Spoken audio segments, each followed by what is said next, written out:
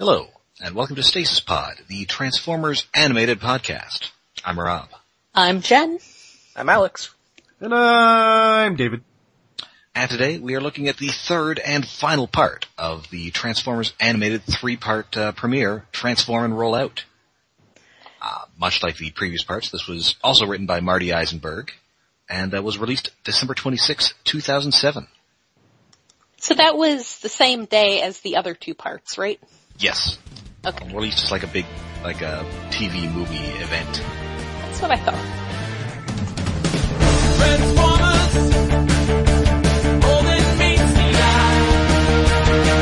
Transformers, robots in disguise. Autobots wage the battle to destroy evil forces of the Decepticons. Transformers, all that they appear. Transformers,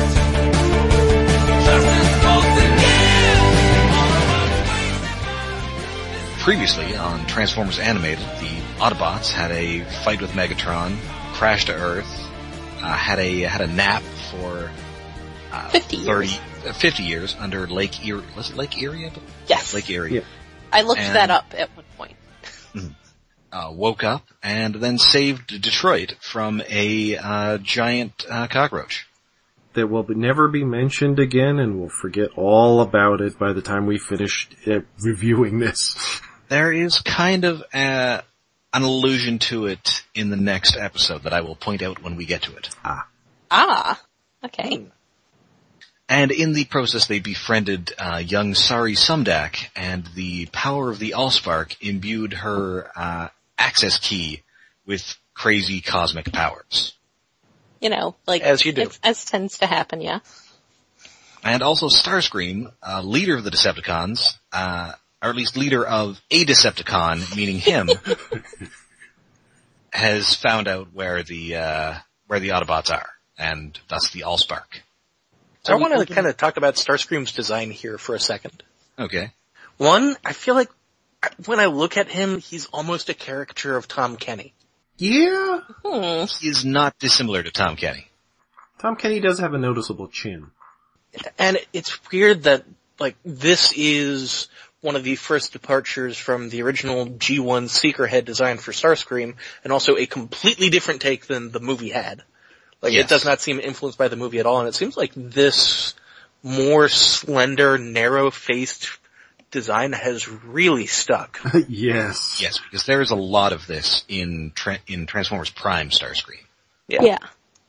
I mean, a little bit of movie Starscream in that, but definitely a good bit of, with his face, at least, the animated version. Yes. And I would say many of the personality traits as well. Yeah. Yeah, I can see that.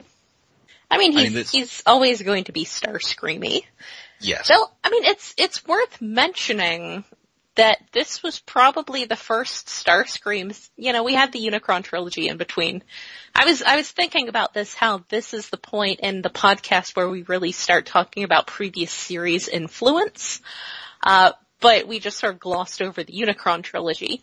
But Unicron trilogy Starscream was not very Starscreamy until, I guess, Cybertron. Yeah. Mm-hmm. In the first two, he was just not especially Starscreamy. But here he's Starscreamy. Yes. He's definitely G1 influenced, straight up Starscream. Mm. He's the Starscream for whom the TV trope is named after. Yeah. So yeah, we open with a montage as the Autobots are just sort of fitting into the hustle and bustle of city life. So Bulkhead strolls out of a traffic jam. The guy complaining about the traffic is just the first of many really weird voice casting versus character design decisions for the extras. Yeah. Well, it's not just that, like, he does a variation on it. Hey, I'm walking. Well, he says he wishes he was walking, and then Bulkhead's like, hey, I'm walking here, but is that actually a area accent? It was more like an East Coast accent to me. It was more of a New York accent than a Detroit accent. Yeah. It was a take on that Dustin Hoffman scene from Midnight Cowboy. Midnight Cowboy. Also starring Transformers John Voight. Oh. Oh boy. I'm sad about how many things you can say that about. Like, starring the Transformers Francis McDermott, or starring the Transformer. I mean, basically what I'm saying is the entire Coen Brothers back catalog can be treated like that. And of course, starring Transformers Age of Extinction's Kelsey Grammer. Better known as Frasier. Yes. Yes. Previously known as Down Periscope's Kelsey Grammer. Oh, I I love that movie. okay. I actually haven't seen it, so I'll leave it alone. I saw it in the theater when I was a kid. I actually just rewatched it on Netflix. Holds up surprisingly well. It has Patton Oswalt in it. It has Harlan Williams in it. It has Toby Huss. Toby Huss. It has God, I'm blanking on his name now. William H. Macy.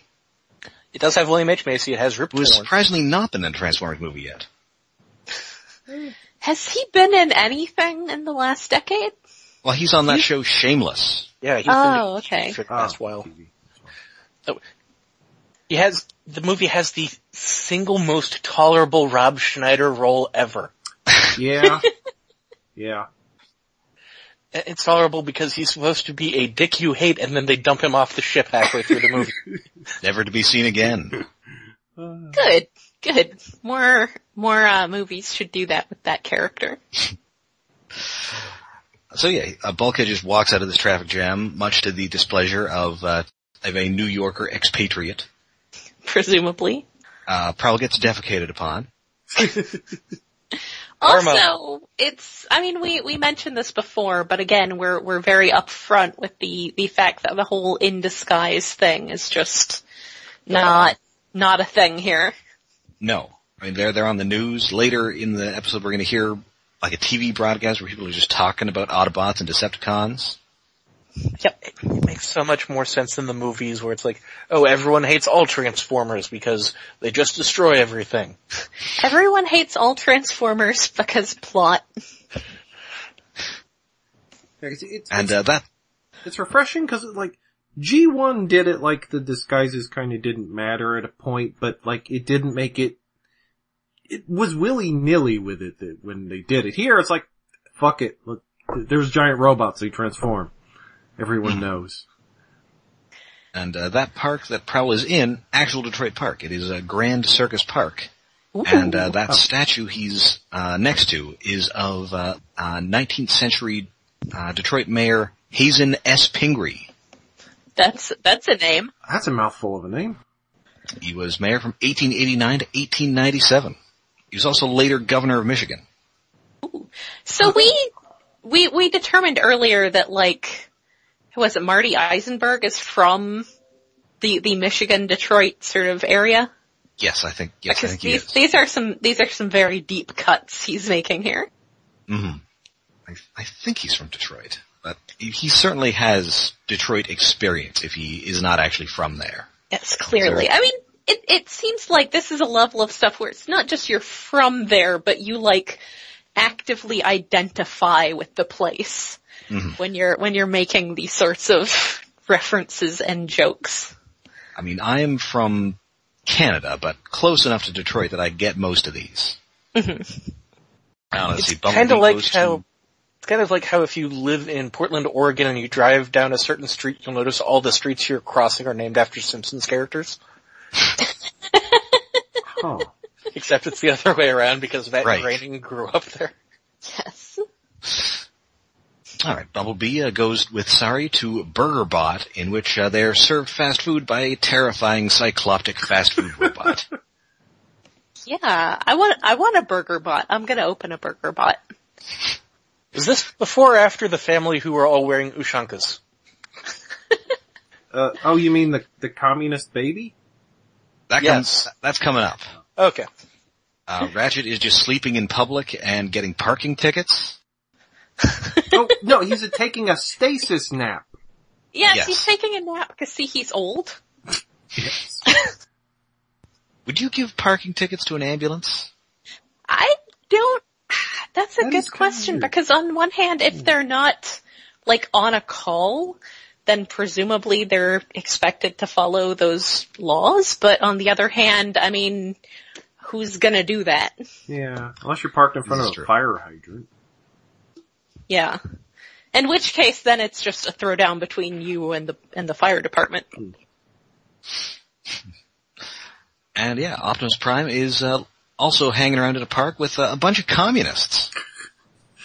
Well, wait, did the parents have, just the baby with the fuzzy hat and the little word Yeah, the Alex father says. has it has like a 7 on the hat, and the father has the red star on the hat. So, I think that 7 is supposed to be a hammer and sickle.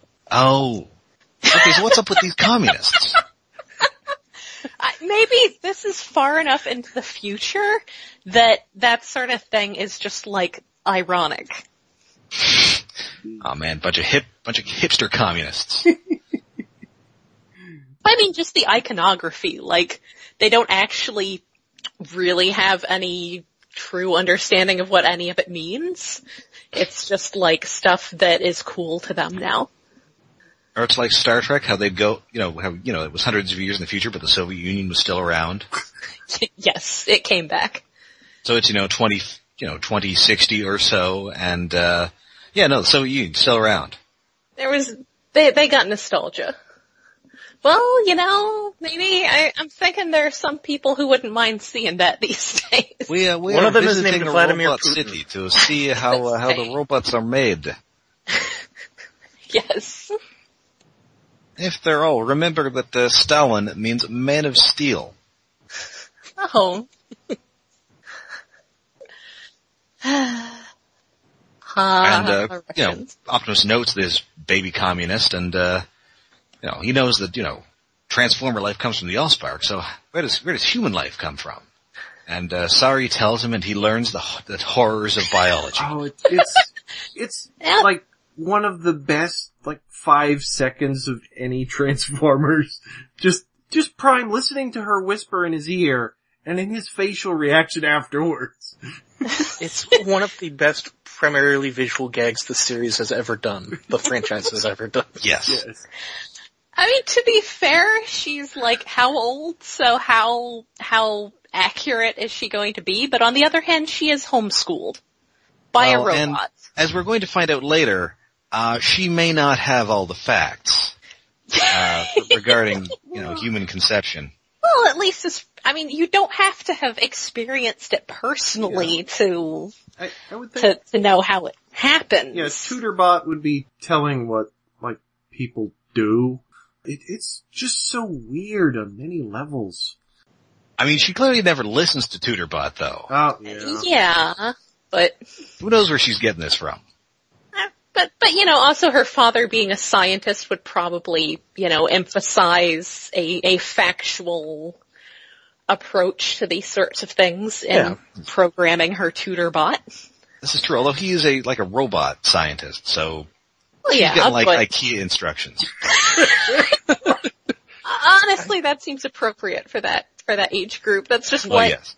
And, it's going to public seem schools appropriate need to later do. on as well. Well, yes. Spoilers. I mean, it seems like Isaac Sumdac kinda uses Tutorbot as a babysitter for her as well. So Yeah. I don't think she's lazy about her studies so much as annoyed that she's sitting through the same lesson for the 4th time. Probably. Listen, if you don't learn about the Holly Smoot Terror from him, where are you going to learn about it? Out in the street? Damn it. No. No Holly Smoot tariff. Yeah, it was really bad for the economy. Yeah. Never should have happened. Anyway, Sari has also decided that maybe the Autobots don't want to just hang out in the bottom of Lake Erie, so she moves them into an old, I believe it's an old auto factory that Isaac Sumdac owns, but probably doesn't realize he owns. He got it in a She merger. says that, yes, that he got it in a merger and, he doesn't even know it's a thing. Mm-hmm.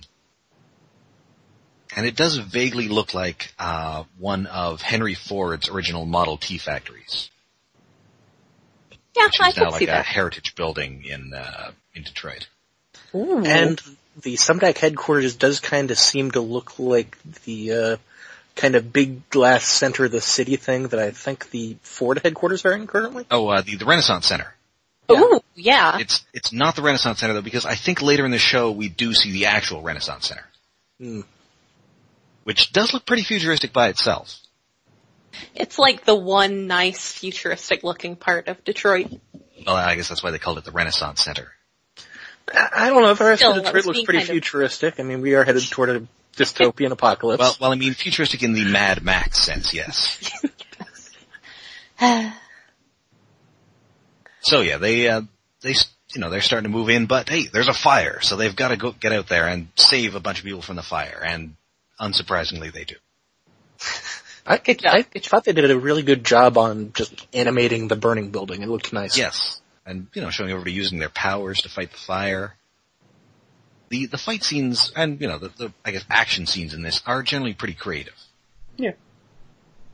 But unfortunately, they're not only covered by the news in this rescue attempt, but also they're being watched by Starscream. Yeah. Well, they're referred to as Detroit's newest superheroes, thus Yes. implying there are other superheroes.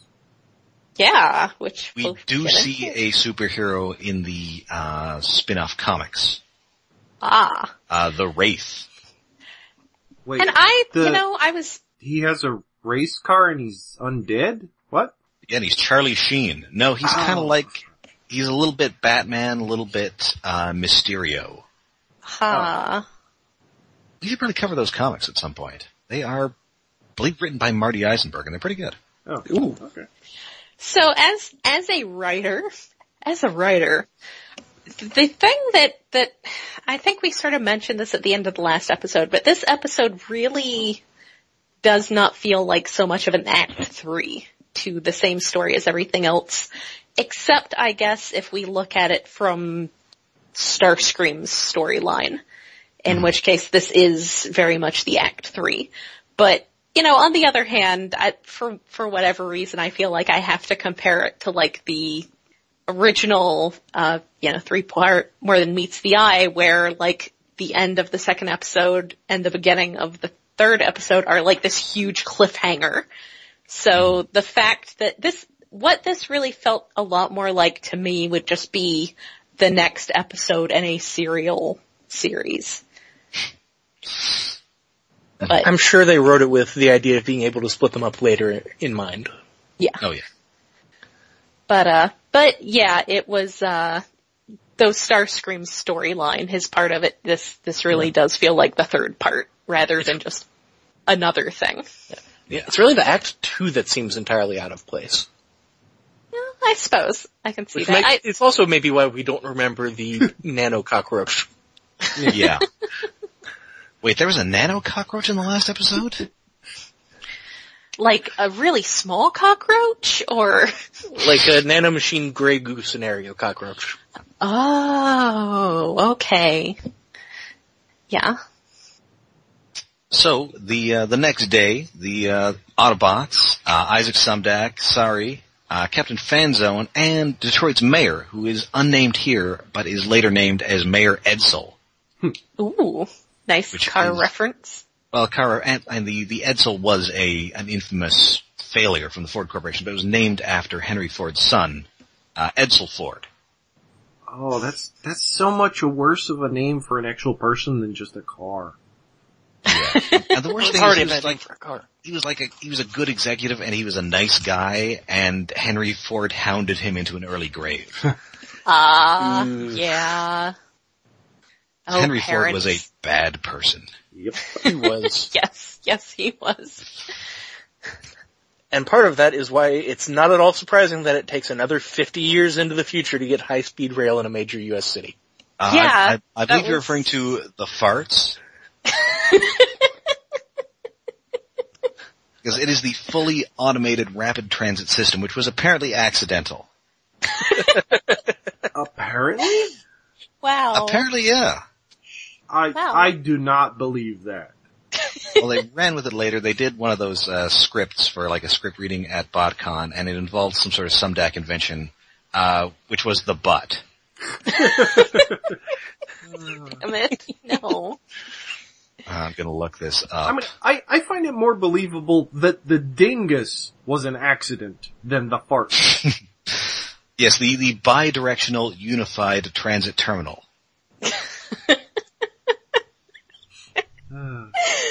I mean, because it's hilarious, but also, like, though the Renaissance Center, as we mentioned, does, I don't know if it still does, but does have a monorail that just... Yes, the People Mover. It's still there. Yes, okay. But yeah, I haven't been to Detroit in at least a decade. But yeah, so, but that's not like, light rail. I think it's light rail when it's in the city. Yeah. Whereas high speed rail would be between cities.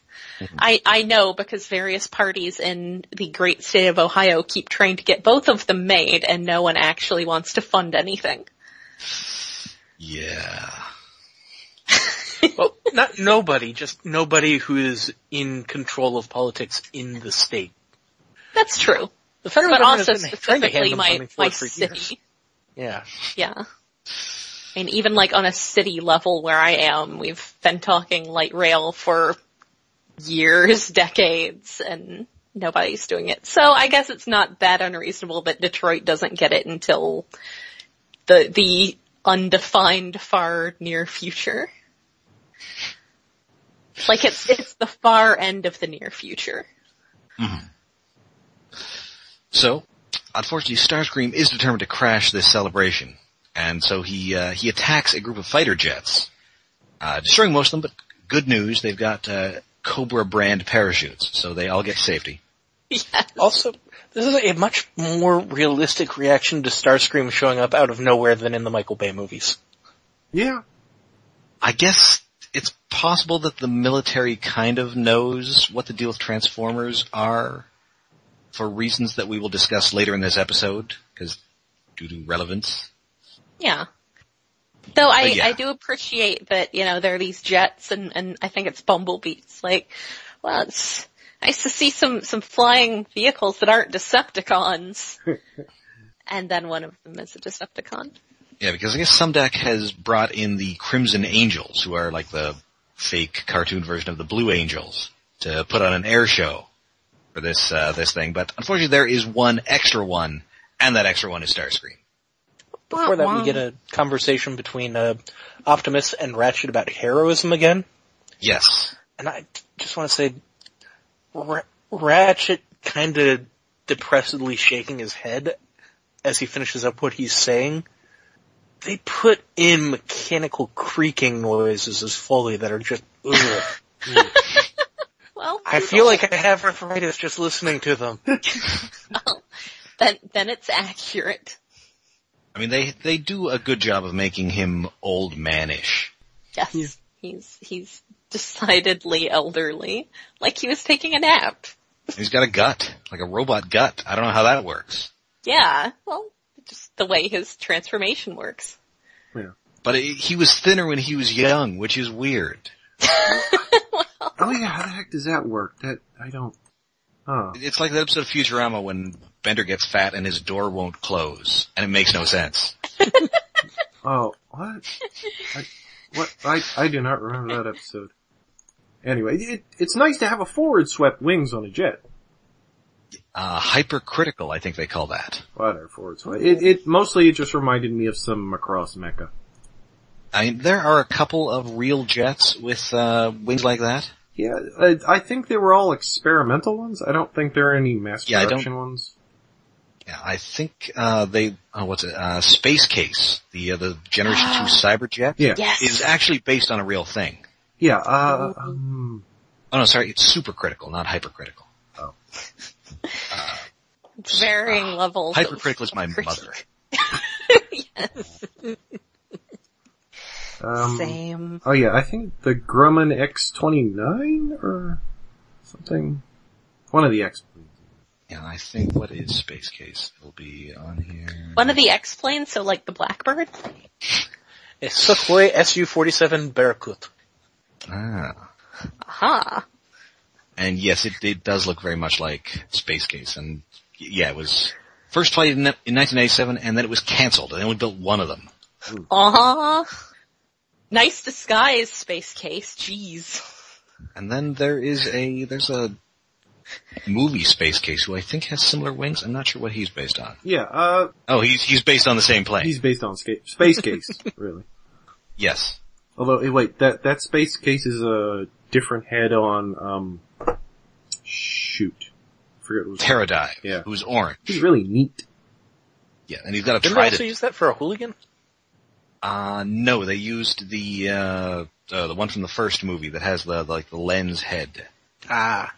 And I think they called him Fear Swoop.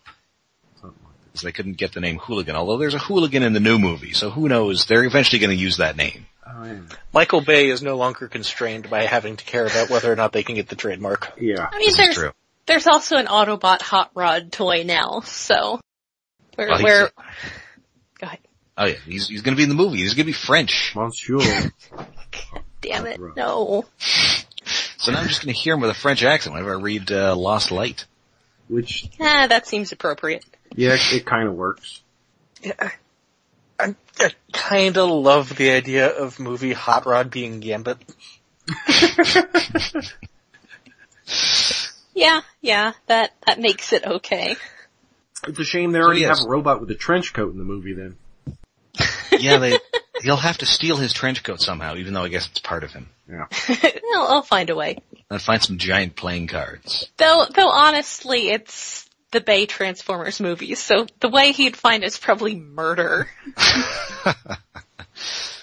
Or somebody else murders and he wears the corpse so he can fly. Oh, Optimus Prime.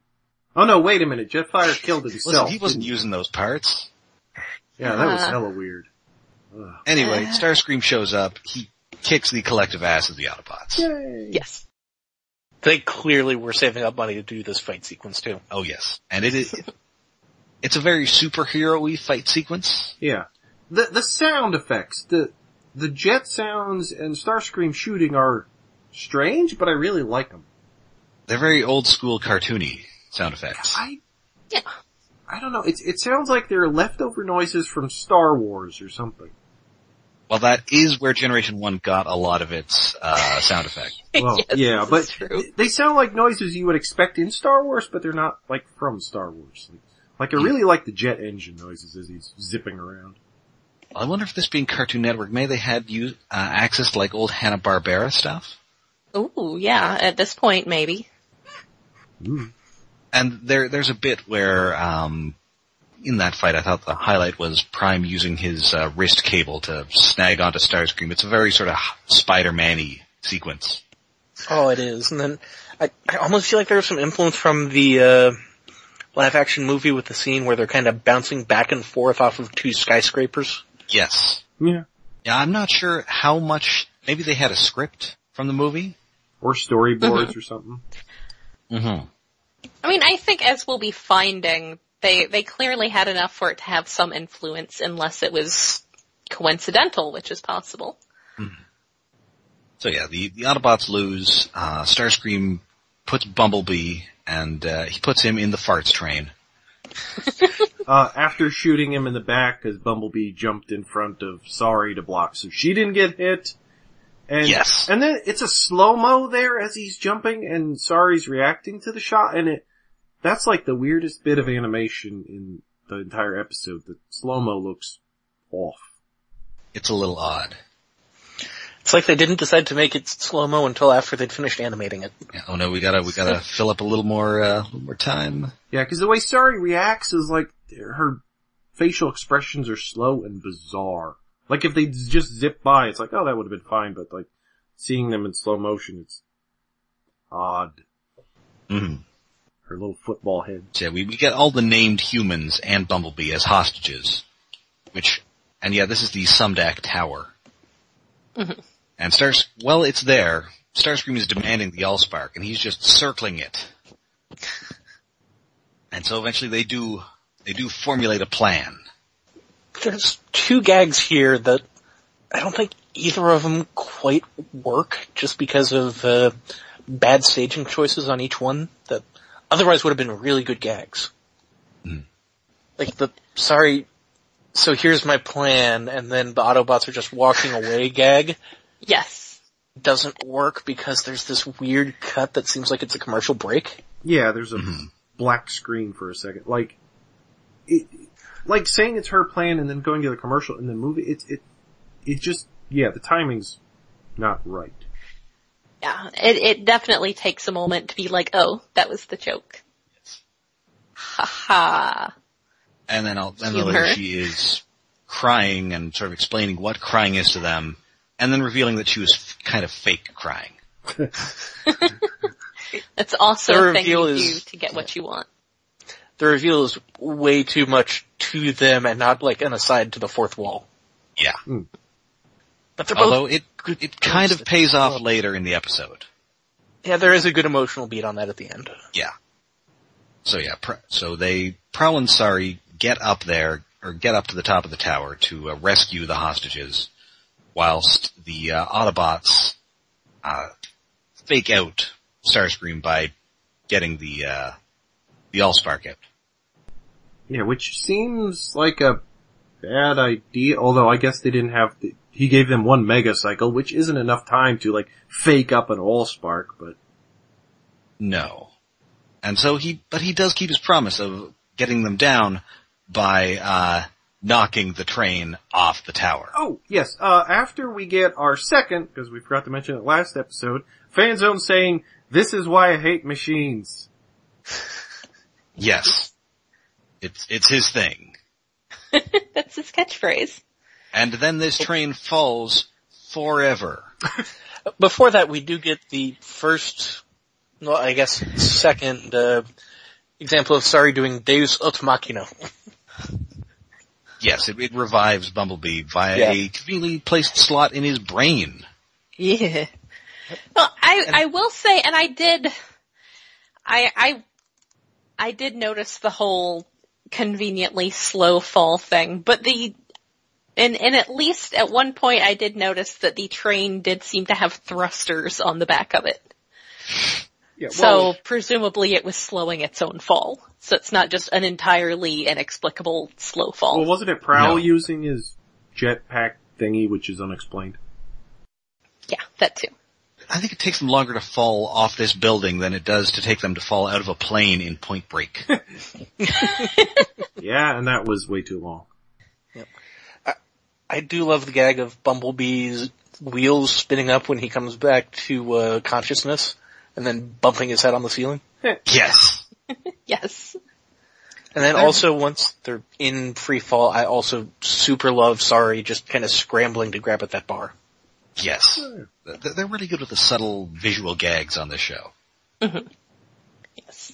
So yeah, everybody gets out safely thanks to Prowl's thrusters and also Ratchet using his Magneto powers.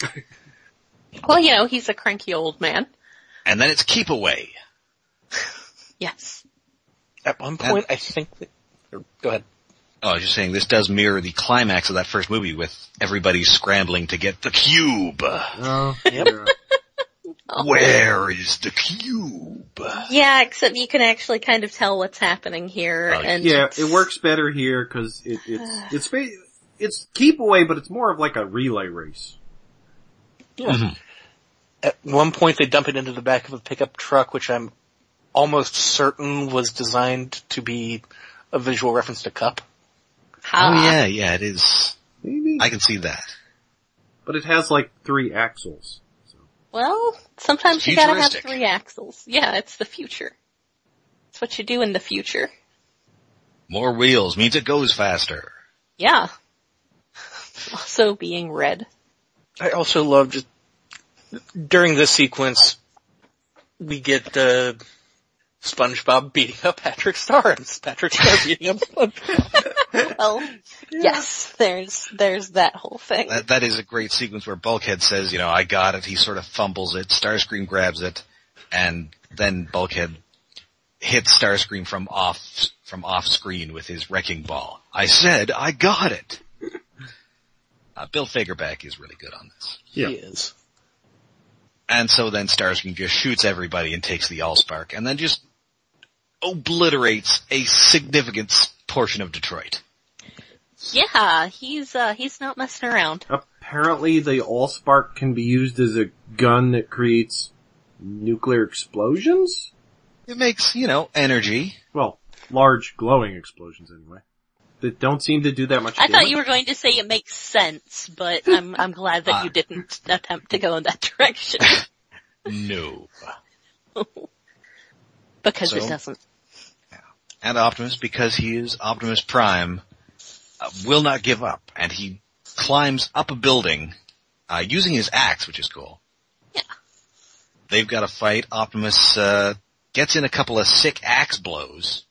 Yeah, well, his first move is to throw the axe at Starscream's wing before jumping at Starscream, which seems like a bad idea. Jump with the axe, slash in midair, surprise him, don't let him know you're coming.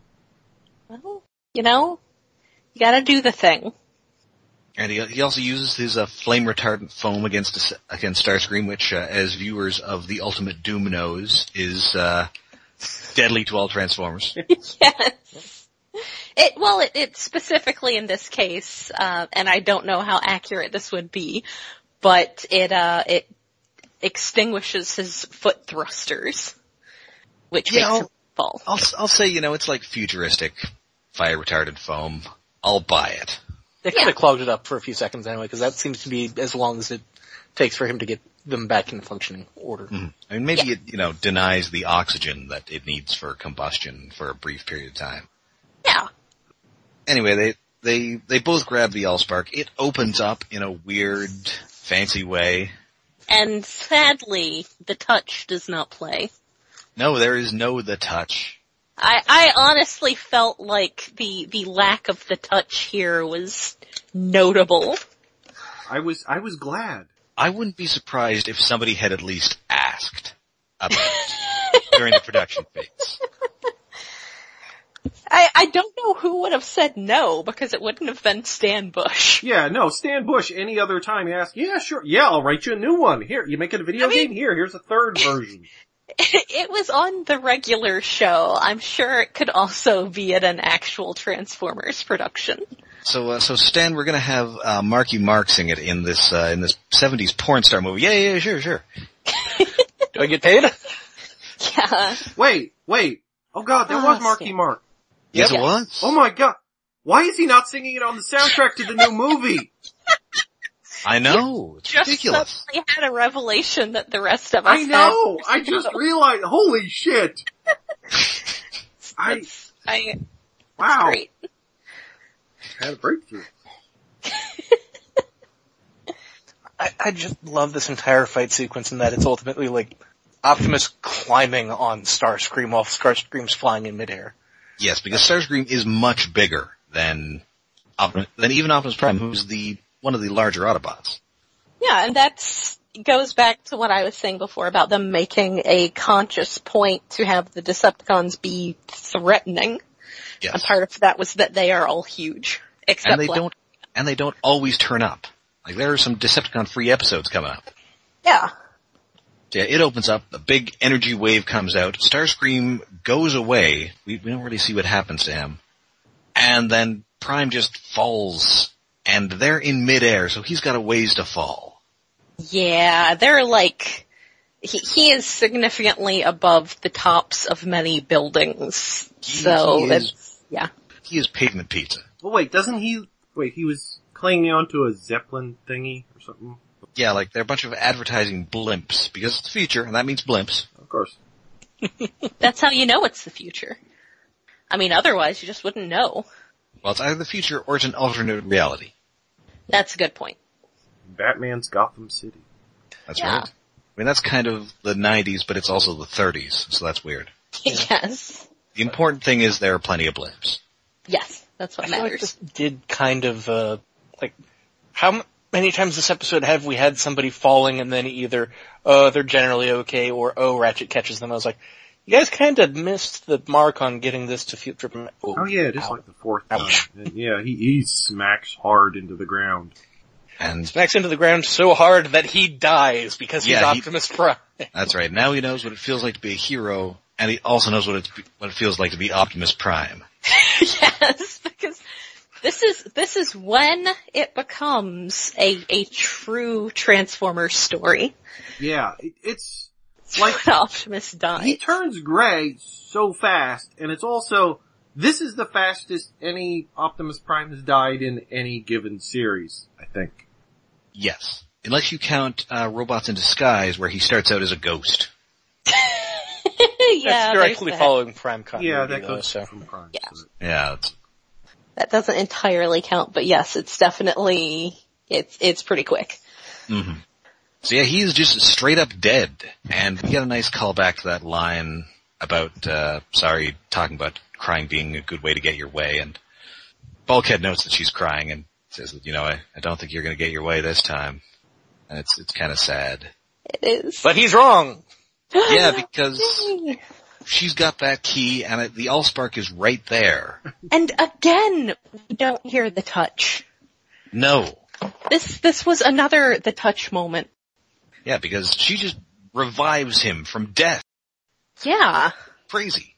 Well, yeah, she uses her key to connect, and it connects to the Allspark, and it sort of jump starts him by giving him an entirely new spark, it looks like. Like, there's nothing there, and then there's a spark.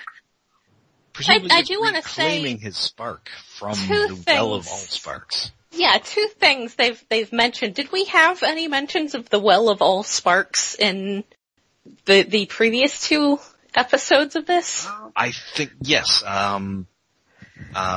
somebody makes some crack about Ratchet being old, and he says he's not ready to join the Well of All Sparks yet.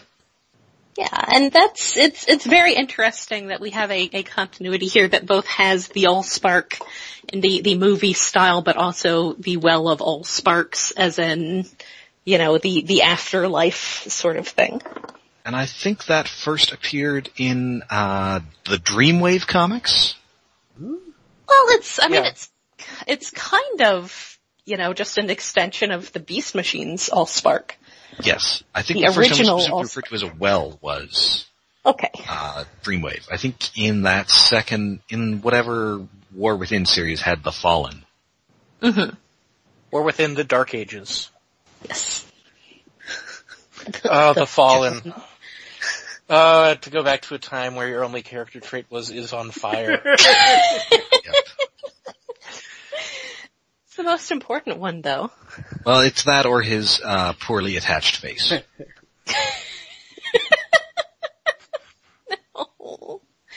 No.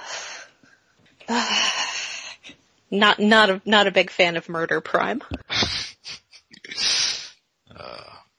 So yeah, the Autobots, they are kind of back where they started. They're fixing bridges again, except they are actual bridges, and they are the ones Starscream destroyed.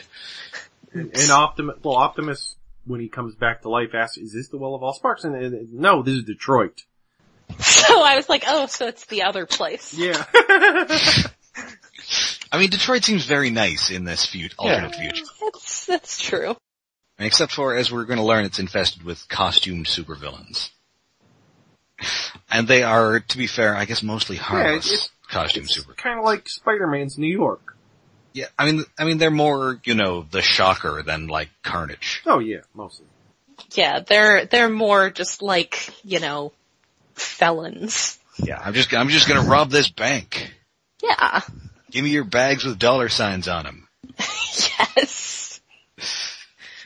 So yeah, so the city of Detroit is rightfully grateful to the Autobots. And of course, Professor Sumdac is especially grateful because he saved his daughter. But he's a little worried about what's going to happen when the Autobots find out how he became a robot billionaire. And what he uses as chair. Oh, that rhymed. Yeah, that's because remember back in that first episode, he found Megatron. Turns out he's still got his head. And I guess his hand. And possibly other parts. Well, you gotta have something to sit on. Because all of his technology is derived from Megatron. Hey, they took something else from the movie. Yes. Yeah, and, I mean, I suppose the problem with any, world-building-y stuff from the movies is that they never really use them for anything like significant. They never feel significant because nothing in the movies feels all that significant. So while the fact that, most of Earth's solid state technology comes from Megatron is, presumably why everything can get hit by the Allspark and turn into Transformers, still, that doesn't really feel like something significant. No? Whereas here, it's like a big deal because, for one thing, it's not all of Earth's technology, it's just Sumdack's robots. But, that does become a problem, even, as soon as the next episode. But, yeah, that's it. I really like how much they do with it here. Yes. Yeah. And it's also at this point I realized, wait, Sumdack he's a mad scientist with a streak in his hair. Like, wait, is he evil? I guess kind of evil-ish. Yeah. He is a little morally questionable. Kinda. Well, did that kinda tracks sorta with his last name, Sumdack, which is Cadmus spelled backwards. Oh man, he's gonna stick a bunch of guys on Superman. No, the ancient, wait, is it Greek or Roman? Greek. Greek. I believe he was Phoenician. Phoenician. Oh yeah, is it King of Thebes? Something? Yes, well he founded Thebes. So he slew a dragon and then sowed its teeth in the earth, and that produced a bunch of super warriors who grew from the teeth. Oh, well, And- yeah, that's gonna be a later episode. Yes, and those warriors all fought each other, and the survivors joined with Cadmus to found Thebes. I thought you were going to say formed, something interesting. Yeah, I expected Like a you to say super robot. Voltron. Yeah. Galvatron, that Cadmus is going to crash into those dragon's teeth warriors. You fool, they're going to combine into a duocon. Damn it, no.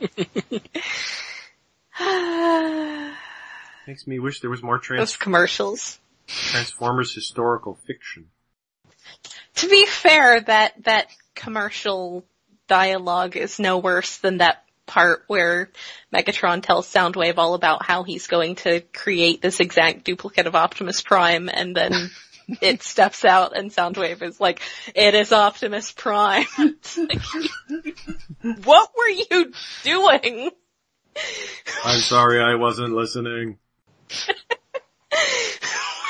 What were you actually paying attention to? Because it was not Megatron. I was toning you out while jamming to my tunes. Yeah. And unfortunately for Sumdack and the Autobots and the planet Earth, one of those eyes of Megatron happens to be glowing. It's not quite as deactivated as he appears. Dun dun dun. And that is the end of the episode and the end of the 3-part pilot. Yeah. It's a very good pilot. Yeah. Yeah. Yeah. The structure is a little weird in places, but it certainly sets up everything that we need, and it teases enough of what we're getting later to make things interesting. Yeah. We definitely get off the ground running, and probably a lot of that had to do with a showrunning team that already really knew what they were doing with this kind of stuff. Yes. And we got the death of Optimus Prime out of the way super early. We don't have to worry about that anymore. Yay. Oh yeah, that's awesome. It's like, don't save it for the end of a season or something. The end of the series. They had to establish that right up front. That was even a would joke not- at the time that, it's a real Transformers show now, because Optimus Prime is dead. I would not be shocked if they deliberately set out to break the record. Yes. Well, after Beast Wars, yeah. They were aware of the trope. Alright, so I think before we wrap up, David, I think you wanted to talk about Jam Project a little. Yeah, well, a little bit, yes. The Japanese dub of animated, of course, got a new theme song because Japan, everything has to have a new op.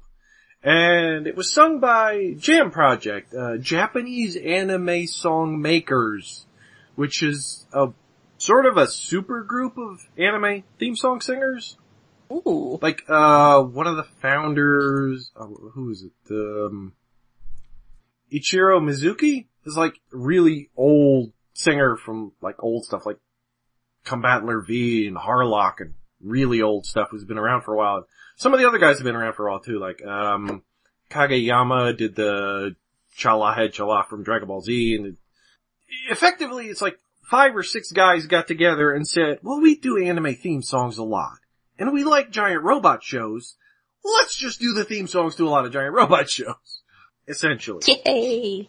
So they're like the traveling Wilburys of Japanese giant robot shows. I have no idea what that means. So they were the gorillas of Yes! Japanese giant robot shows. A lot like the Gorillas, kind of, well, without the animated versions, but like, they formed in 2000? And like, oh, what was their first thing? Oh, their first song was for EX Driver or something, but they've been the guys doing the theme songs for the Super Robot Wars fighting games Ooh. for, well, 17 years. Like every time there's one of them, there's another Jam Project song for the theme song. So they're, Nice. to describe their music is hot-blooded, high-energy screaming with joy and passion. Oh. So, when it was announced that they were going to do it for Transformers Animated, what was the theme song? Transformers Evo, I think it's called. I was like, I was really excited. It's like, yay! One of my favorite groups. Doing a theme song for a show I love. And then they came out with that, and they came out with another song on the same single called Praise Be to Decepticons. Which, okay, Yes. yeah, that's fun. 2 good songs. So yeah, so I've forgotten to mention them for 2 episodes. Well, I'll have to look that up because I want to hear some praise be to Decepticons. Oh, it's a little bit more heavy metal than they usually are. Or, I mean, like, no, not quite death metal. They're somewhere in between, and I don't know the descriptions of genres. A little more More guitars. Yes. More heavy guitar. Oh, and I think there's something in the bottom of our Maxa mailbag here. Got a tweet in here. Yay! And this one comes from @ArmorHideAck, mighty number 23399. I think that's an anime reference of some sort. Numbers, what? Mighty number something. Oh, Mighty Number 9 is a video game that came out recently by like one of the producers of some older Mega Man games. And it looked like right, that's the Mega Man guy, Keiji Inafune. It was a big Kickstarter yeah. thing. And then nobody liked it?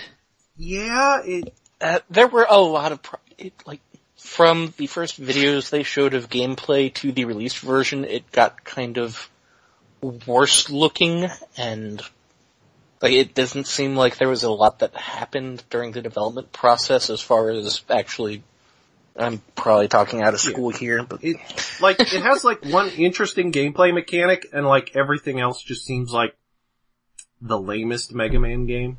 Ooh. With less interesting bosses. Anyway. Hey. They write, I'm now finally all caught up with Stasis Pod, now to see what Jen's headcanon's ships from Animated are. Ooh. Well, we'll be getting there. Yeah. I did have, I won't go into too much detail yet, but, I had one that sort of got preemptively, killed in season 3 when the characters ended up being younger than anticipated. But other than that, yeah, we'll get into that. I ship, Nanosec Slow-Mo. Oh, okay. Yeah, that's a pretty good one. And, that should do it for this week. Until next time, of course, when we learn that home is where the spark is. But until then, you can find us all over the internet. We are on Facebook, we are on Tumblr, and we're on Twitter. And we are hosted by iaconunderground.net, where we also have our news program, and we have Amazon affiliate links there now to help us fund the hosting costs and equipment upgrades, that sort of thing. We also have a Patreon at patreon.com/Iacon Underground, and we really appreciate all the support we can get. And you can find us on both iTunes and on Google Play, wherever you prefer to get your podcasts. And wherever you get them, please rate and review us. We'd greatly appreciate it. So, until next time, I'm Rob. I'm Jen. I'm Alex. Before time began, there was the Allspark. Like all great power, some wanted it for good, others for evil, and so began the war. Praise be to Decepticons.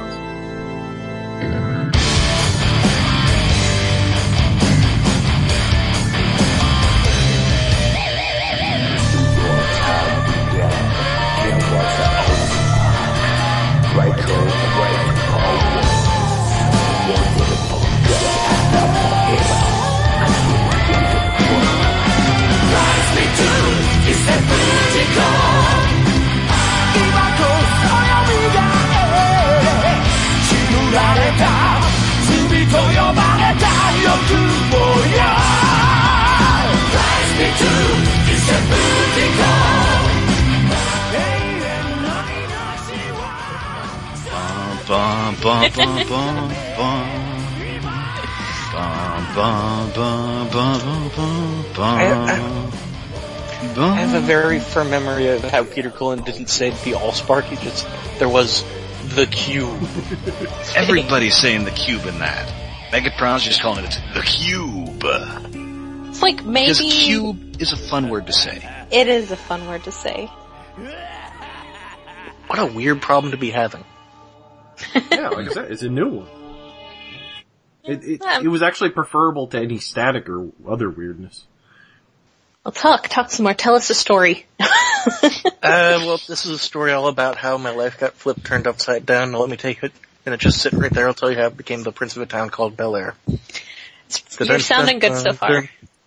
Hello, I'm not hearing outtake. any of the weirdness.